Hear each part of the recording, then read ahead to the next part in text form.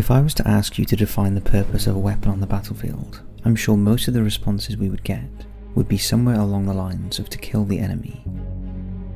This is not an inaccurate definition, but it's also not a complete one.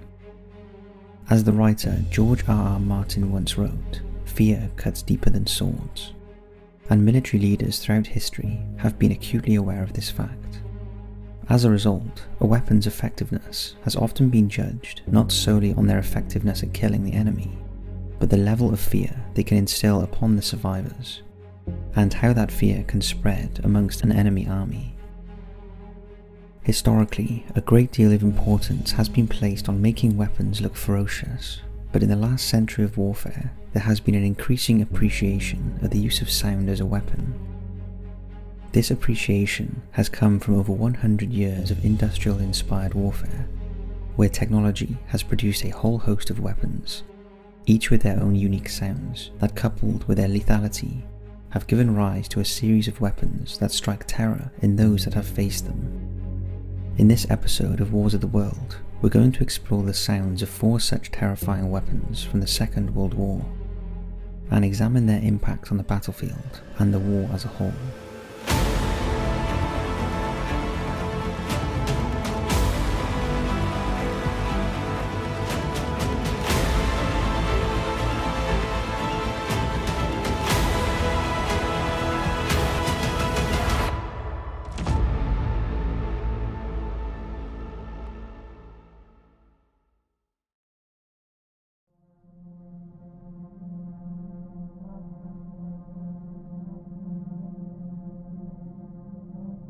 When it boils down to it, once all the advanced technology, such as aircraft and tanks, have finished softening up an enemy, the battle on land will eventually be decided by 2 groups of soldiers with guns. It is an inescapable fact that aircraft cannot hold ground, and while tanks can, they require fuel, maintenance and ammunition, while at the same time are vulnerable to enemy troops hiding in forests or buildings armed with anti-tank weapons, such as a bazooka or the vaunted Panzerfaust. It is for these reasons that there will always be a place for the infantryman in warfare, and as a result, so too will there be a place for infantry weapons. But while many have become symbolic to the nature of the wars in which they have fought through their appearances, such as the legendary M1 Garand or the German MP40 of World War II fame, only a handful have achieved such notoriety for the sound they produced, and how that sound became part of its effectiveness in suppressing enemy movements. One such distinctive sounding weapon is the German MG42 machine gun, designed as a more cost-effective alternative to the earlier MG34. The MG42 afforded German infantry extraordinary powerful area denial weapon, meaning that it was able to fire enough rounds to stop a numerically superior force from crossing any open ground, where there would be little cover for them to escape its deadly load of 7.92mm bullets. Even though it was supposed to be a budget alternative to its predecessor, the MG42 was able to spit out a staggering 1,200 rounds a minute, compared to the MG34's 850, itself an already impressive figure, when you consider most equivalent Allied weapons fired in the region of 600 rounds. This very high rate of fire had an unexpected advantage for the Germans, for when fired continuously, the MG42 produced a very distinctive dull sound, which meant that when Allied soldiers found themselves on the receiving end of this weapon, they knew how formidable the German position ahead of them were.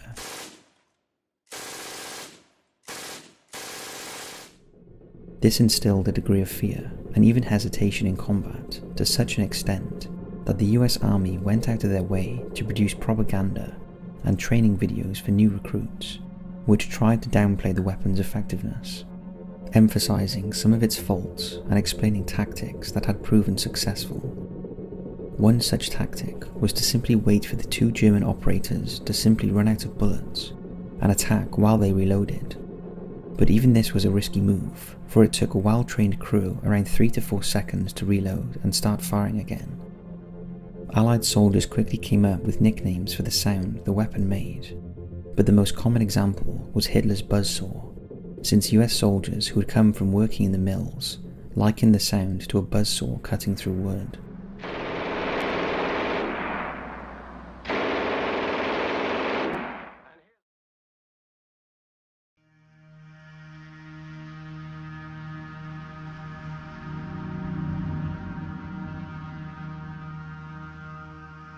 During the First World War, the generals in the Imperial Russian Army referred to artillery as the god of war, for it could rain down devastation from the heavens, not only destroying enemy troop formations, but also in many cases literally reshaping the land on which battles were fought. Such was its power. While Lenin and his communist forces may have done away with most of the old imperial ways after the 1917 revolution, this high regard for artillery was one of the few ways of thinking that prevailed into the Soviet era. The Soviet Union's Red Army always favoured one tactic above all other, and that was to simply overwhelm an enemy with their sheer weight of numbers, and of course heavy firepower. As the world seemed to be rearming in the late 1930s, Soviet engineers began development of a new artillery piece, but instead of the usual gun-type weapon, this one would employ rockets instead of explosive shells. The result was the Katyusha rocket artillery system. Rocket artillery was by no means a new weapon in 1939. The ancestry of the weapons, like the Katyusha, can be traced back to ancient China, but they had never really seen wide-scale adoption by the industrial powers of Europe and North America, who preferred the gun-type artillery, mainly because, until the 1930s, the chemistry wasn't available for them to have the range to be effective weapons. The Katyusha, on the other hand, and others like it, were now starting to compete conventional artillery, and offered some notable advantages. For one thing, the launcher was extremely cheap, simple to build, and could be mounted on any number of vehicles, already being produced with little effort.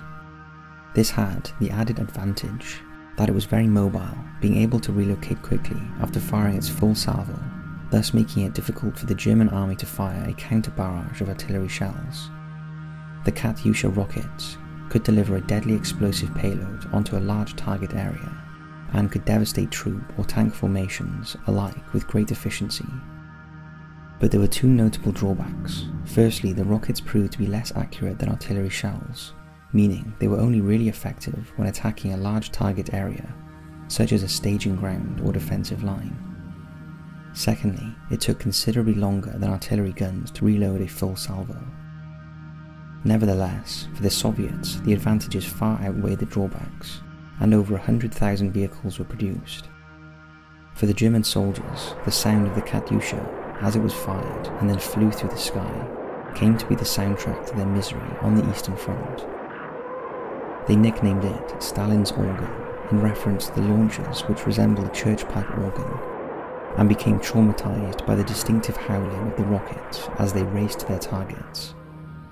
The German troops, huddled in their foxholes, would be forced to listen to the Katyusha's terrible song before the ground shook with an explosion as they landed, all the while wondering if the next one would land on them. It would be enough to drive even the most hardened SS soldiers mad with fear.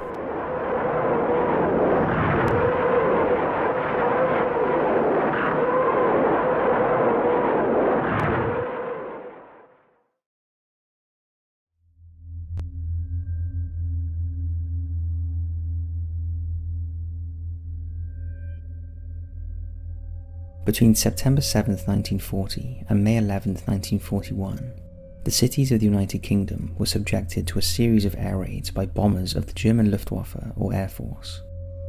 Dubbed the Blitz by the British press after the German word for lightning, the goal of the campaign was to not only damage Britain's ability to manufacture war materials, such as aircraft, ships and tanks, but to also terrorise the British people into submission.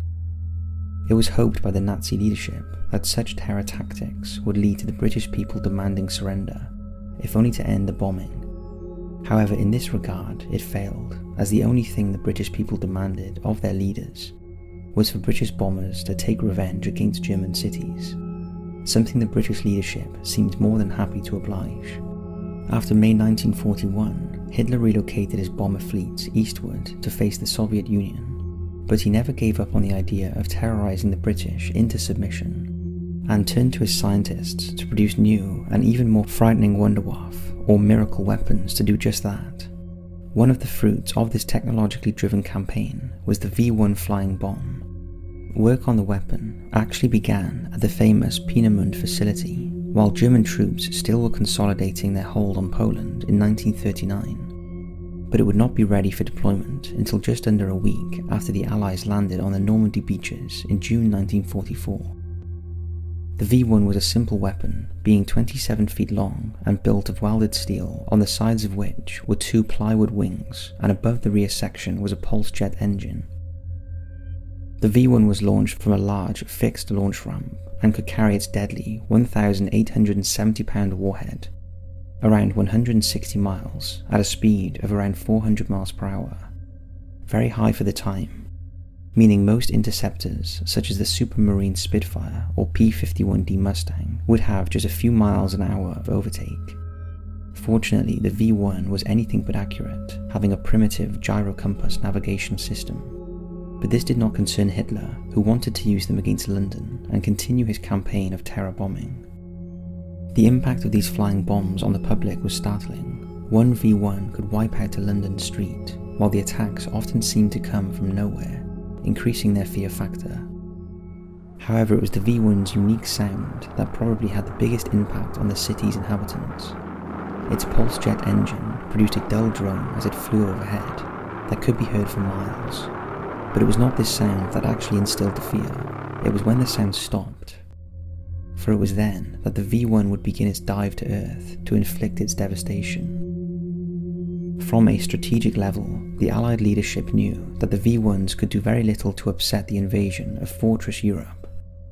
However, the British population demanded a counter to these terrifying forerunners to the modern cruise missile.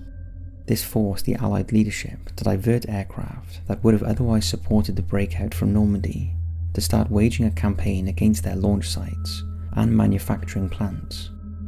The Royal Air Force also deployed its first operational jet fighter, the then highly secretive Gloster Meteor, to intercept them, although early efforts were dogged by unreliable weapons, leading some pilots to actually try to flip them over using their wings as they raced by, so as to send them hurtling into empty fields rather than the city. In the end, however, it was the Allied march through Europe that would bring an end to the V1's reign of terror, after Allied troops overran the launch sites and the V1 was no longer in range of London.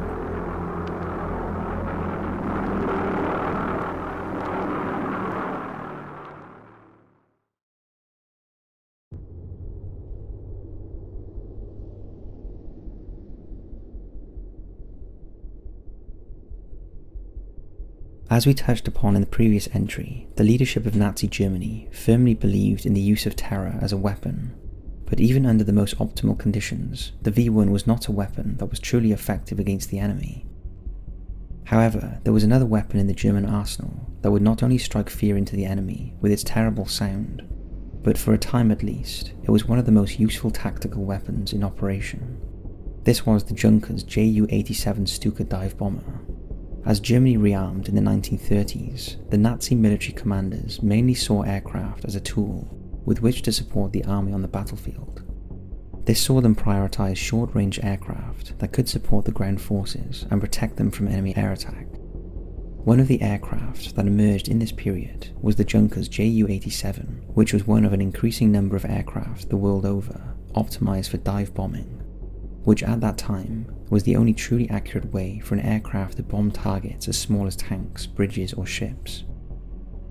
With its distinctive inverted gull-shaped wings, it cut a menacing profile. Even when sat on the ground, it was often likened to a vulture stalking around for easy prey to pick off. During the invasion of Poland, and then in the Blitzkrieg in the west, German fighter pilots reigned supreme, allowing the Stuka pilots to attack targets at will. Their accuracy alone was terrifying enough for Allied soldiers as they droned overhead before beginning their death dive. But the German High Command wanted to capitalize on the fear this bird of prey could instill, and so they came up with a novel plan. They fitted a siren in the wings that would wail loudly as the aircraft dived onto its target. The siren was known as the Jericho trumpet, in reference to the biblical story of the walls of Jericho falling after the prolonged blowing of trumpets by the attacking enemy. The purpose of this was to terrify enemy troops who would hear the sound and either flee, knowing that the Stuka was about to destroy their vehicles, or additionally, leave the troops rattled with such shell shock after the attack that they would eventually desert rather than face the Stukas again. The fitting of the sirens did have an unfortunate consequence for the aircraft, however, as it slowed the already sluggish Stuka down by up to 20 miles per hour, making them easier to intercept by enemy fighters. But this was of little concern in the early days of the war, since the Luftwaffe enjoyed almost total air supremacy. Thus, the Stuka was able to blaze a path of terror across Eastern and Western Europe, the Balkans, and North Africa. But it was not to last. As the war burned on, the fortunes of the Luftwaffe began to change. The Allies soon began producing more advanced versions of fighters, such as the American Mustang, the British Spitfire, and the Soviet Yak-9, some of which were nearly twice the speed of the Stuka. Even worse for the German pilots, the Allies enjoyed a massive numerical advantage, while Allied training had progressed to the stage where even new pilots were now a threat to the seasoned Nazi pilots. By the end of 1944, the skies over Europe belonged to the Allies, yet the Stuka pilots were still being sent out, where they were attacked by flocks of high-performance Allied fighters. The German fighter pilots who had protected them in the early stages of the war were now struggling to protect themselves, let alone the lumbering dive bombers, and one by one they fell from the sky. During this period, a German pilot would remark that every time he closed his cockpit, he felt as though he were closing the lid on his own coffin. For the Stuka pilots, their war of terror had come full circle. Whereas the men on the ground once feared the terrible battle cry, now the Stuka pilots feared the awesome drone of a sky full of Allied planes, and having almost no defense against them.